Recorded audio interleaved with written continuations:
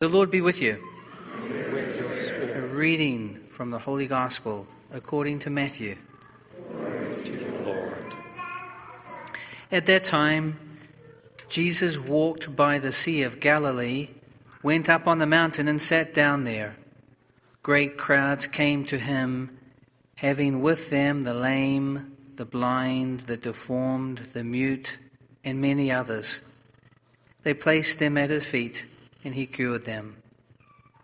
The crowds were amazed when they saw the mute speaking, the deformed made whole, the lame walking, and the blind able to see, and they glorified the God of Israel. Jesus summoned his disciples and said, "My heart is moved with pity for the crowd, for they have been with me now for 3 days and have nothing to eat. I do not want to send them away hungry, for fear they may collapse on the way." The disciples said to him, "Where could we ever get enough bread in this deserted place to satisfy such a crowd?" Jesus said to them, "How many loaves do you have?" 7, they replied, "and a few fish." He ordered the crowd to sit down on the ground. Then he took the 7 loaves and the fish, gave thanks, broke the loaves, and gave them to the disciples, who in turn gave them to the crowds. They all ate and were satisfied. They picked up the fragments left over, 7 baskets full. The Gospel of the Lord. Praise to you, Lord Jesus Christ. The first thing I have to do is to thank you for your many prayers for me when I was very sick in the summer.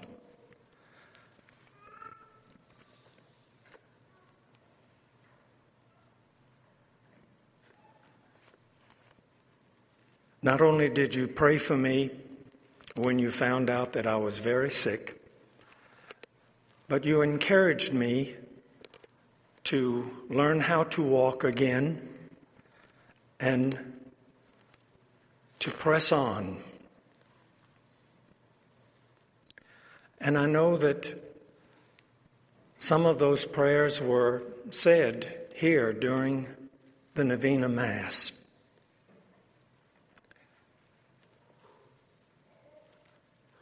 I felt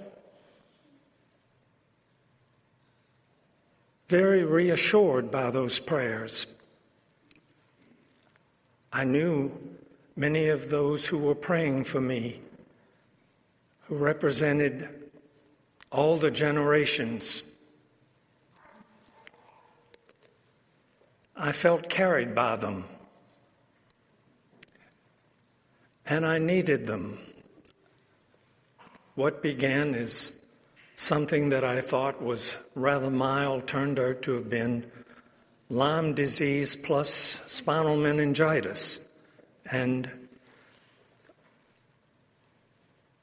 even though I'm hobbling, it's about time for me to hobble a little bit.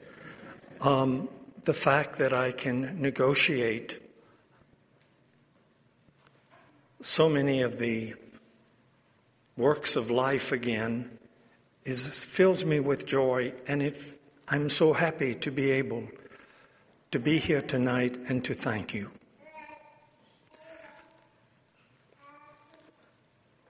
What kind of a message should I give you tonight? I had 12 years to preach to you almost every Sunday, and with very few exceptions on Wednesday nights. And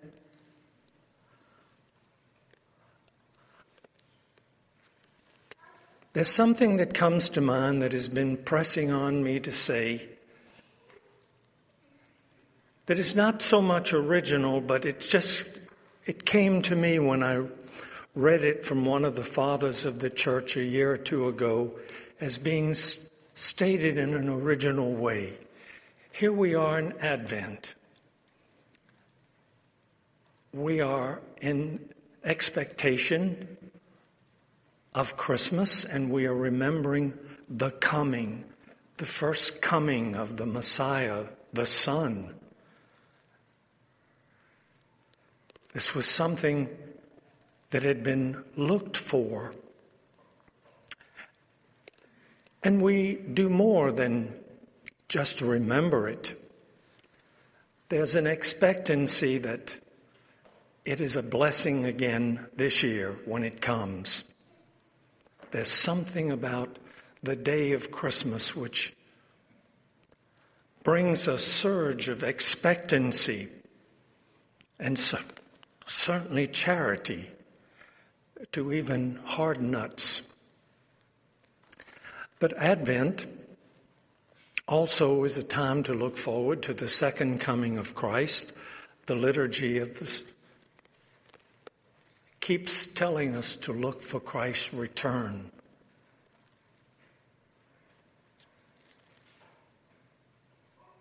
We even got it on the feast of Christ the King, when the Lord was in the story separating the goats and the sheep.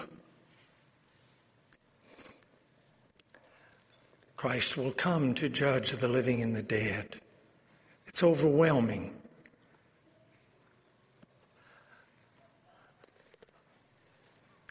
But so many spiritual writers have written about the third coming.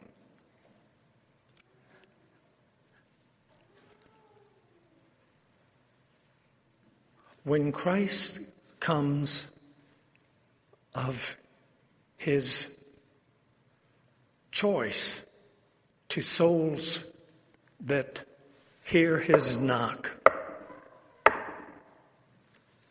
and open the door to him. It can happen in a moment. It can happen tonight. It can happen on someone's sickbed. A new revelation of Christ with his love and saving power. And how does it happen?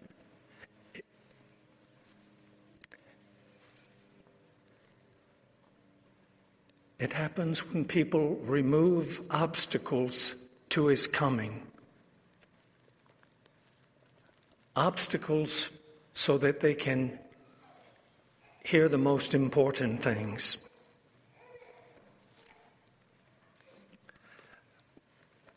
We've all viewed that painting that shows Christ knocking in the door. The scene is from Revelation. Behold, I stand at the door and knock. He who responds and opens, for him I will come and sup with him. Something like that. And he's carrying a lantern and he's knocking at a decrepit door that's overgrown with vines, but it can't be opened but from the inside. So respectful of Christ, of our welcome, of our freedom to open to him. And what have we got to lose but everything to gain? And that Christ wants to come to us more than we want to receive him. And Advent is just the time in which we are trying to purify ourselves so that we can have something like a real encounter with Christ. We do want it. And there's a formula. Many of us are going to take advantage of the Advent confession. Now I could talk some more, but you know, on Wednesday nights, during my 12 years, I would stop about now and draw out, where is Loretta? A hymn from one of the tubs, an old evangelical hymn usually, or an old Catholic hymn that would somehow or another motivate the soul. There are many hymns that I could pull out tonight, I think what's in the tubs have long since gone. They probably needed to be. Just storing these tubs with new hymns which accumulate over 12 years. But not everything is in these hymn books that they put in the sleeves of the pews. Marisette is one of the secretaries here who knows where those hymns were that were duplicated this afternoon. On what? Okay. Okay, here they are. Good. Now, traditionally I ask some servers to make sure that everybody gets one. I think they're about 100. Are we more than 100? We might be. Could I have some servers? But I need some more. Rush them around. All right. Get over in those corners now. Give one to Father Peter right now. Is that Peter? Yes. All those people in the corner need one. I don't think I need any more now. There are two hymns. One sheet is on one side, and there's another hymn on the other, and I'm going to suggest that that be sung at the offertory because we like to have a Marian hymn sung because Mother Mary has always been the speed course to Jesus. There's something about this hymn which is very sweet. It was written by a 16-year-old boy who went into a church in Montreal, and he came out with this song in his heart, which he wrote. He died in his 20s, and nobody knows much about him. There was a totally uneventful life, and this was his moment where he found that Jesus loved him and loved his little life, such as it was, and that he wanted to write some hymn in response, and he wrote this hymn. We would not have it except that he sent a copy of it, a unique copy, to either an aunt or a grandmother who was living in California. And it was published, set to music, a simple little melody. His name was William Featherston. He died in 1873. This was not written by a professional hymn writer. There is nothing else he wrote. There's nothing else he did that history knows except that he came out of that church in Montreal with his heart filled that God had worked something in him and he wanted to respond. Chris Brennan, Michael, with you playing, this has got to move our hearts too. Let's stand. My Jesus, I love thee. We can listen to it a little bit because there's so many new people here and you may not have heard it before. My Jesus, I love thee. I know thou art mine.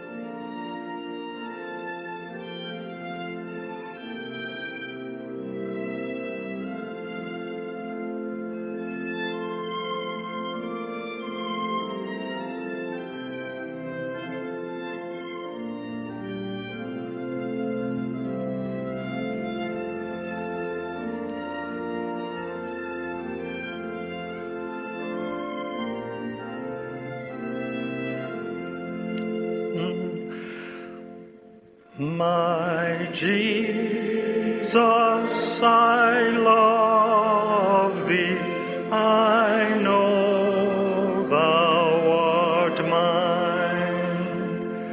For thee all the follies of sin I resign. My gracious Redeemer, my Savior art thou. If ever I love thee, my Jesus, 'tis now.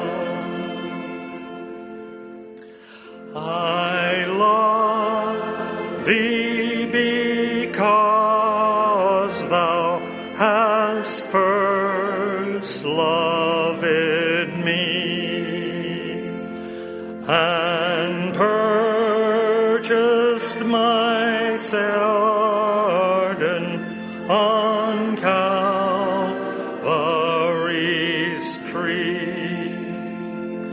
I love thee for wearing the thorns on thy brow. If ever I love thee, my Jesus, 'tis now. I'll love thee in life, I'll love thee in death, and praise thee as long as thou lendest me breath, and say when the death dew lies cold on my brow, if ever I love thee, my Jesus, 'tis now. You are singing this so magnificently. Fourth verse. In mansions of glory and endless delight, I'll ever adore thee in heaven so bright. I'll sing with the glittering crown on my brow. If ever I love thee, my Jesus, 'tis now. You may be seated. You know, this is true. The first Sunday I was here in 2001. The closing hymn was announced, and I stayed for the first verse and genuflected, and we all processed out, and I think I was amazed that nobody else moved, but they sang the three other verses, second, third, and fourth. And afterwards, Ray Kelling gently, but with some impressment, said that at St. Joseph's, we sang all the verses of the hymns. You didn't think I would stop at 3 verses of My Jesus, I Love Thee. I learned that from St. Joseph's. I learned much from St. Joseph's, and I'm so grateful, but I just don't think we ought to turn this great moment for a trip down memory lane. This parish is, and Monsignor Ingham said it in the introduction to the latest parish directory about having a unique personality. It does. And you can see from tonight, a weeknight, at a time of virus, that there is a zeal for the Father's house. What was the verse of the psalm tonight?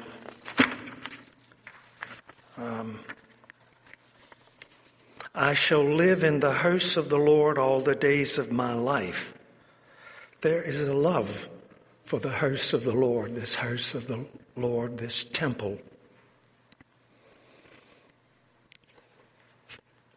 Father Peter and I were ranging around the church this afternoon for me to see what was new and for us to visit the old shrine, St. Gerard, St. Anthony, St. Joseph. The house has a life here, even when nobody is in it. It's God's house. And we hear of Christ on a mountainside, or the people of the Old Testament going up to the mountain to find God and to seek blessings. This is our mountain. This is where we go up to find the house. And I commend you on the zeal you have shown. I've been amazed at the grounds, the growth of the campus in the 6 years I've been away. Have that zeal for the Catholic faith and have it for your homes. Your homes, whether you are one in the home or a family in the home. Have that zeal. It's so sacred. Your dwelling place and this dwelling place of our Lord. It is the place where mercies abound. It is the sanctuary, the holy place. And our hope is that this novena, which has been going on for many years, years before I came, strengthens the families, strengthens widows, widowers in their zeal for God's family, the church. Keep Wednesday night always church night. And thank you for remembering me. The fact that I'm here is a tribute not to my skills at therapy, your faith that we don't fan the air when we are asking Mary to pray for us in all those ora pro nobises, and at the elevation when we call out Jesus' mercy when the chalice is given to us. Father, thank you. It's such a pleasure to be here. You've been a wonderful host all day, and I think I have a few more things to do tomorrow. Now, I don't exactly know how the intercessory prayers go now. Would you sort of take over? Thank you.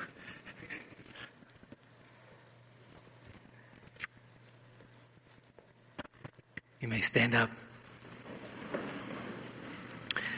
We pray for Pope Francis, for all the bishops around the world, that they will be guided and open to his guidance of the Holy Spirit. We pray to the Lord. Lord, hear our prayer. We pray for all of the parishes in the Diocese of Raleigh. Maybe the parishes, especially out there, are very alone in the sense of not being in a big city, but surrounded by the countryside and surrounded by nature. That God will bless them this season of Advent. We pray to the Lord. Lord, hear our prayer. We pray for all the special intentions we hold in our own families. Family members that are in need of our prayers for health or for perhaps being away from the Lord. And for those who are considering the priesthood within those families, that God will bless them all during this time. We pray to the Lord. Lord, hear our prayer. We pray in gratitude to our Lord for all the pastors who have spent time at St. Joseph's, in a particular way, Monsignor, who gracious us with his time, that he and all of these wonderful priests will be blessed during this time. We pray to the Lord. Let us now join our prayers to those of the Blessed Mother as we sing.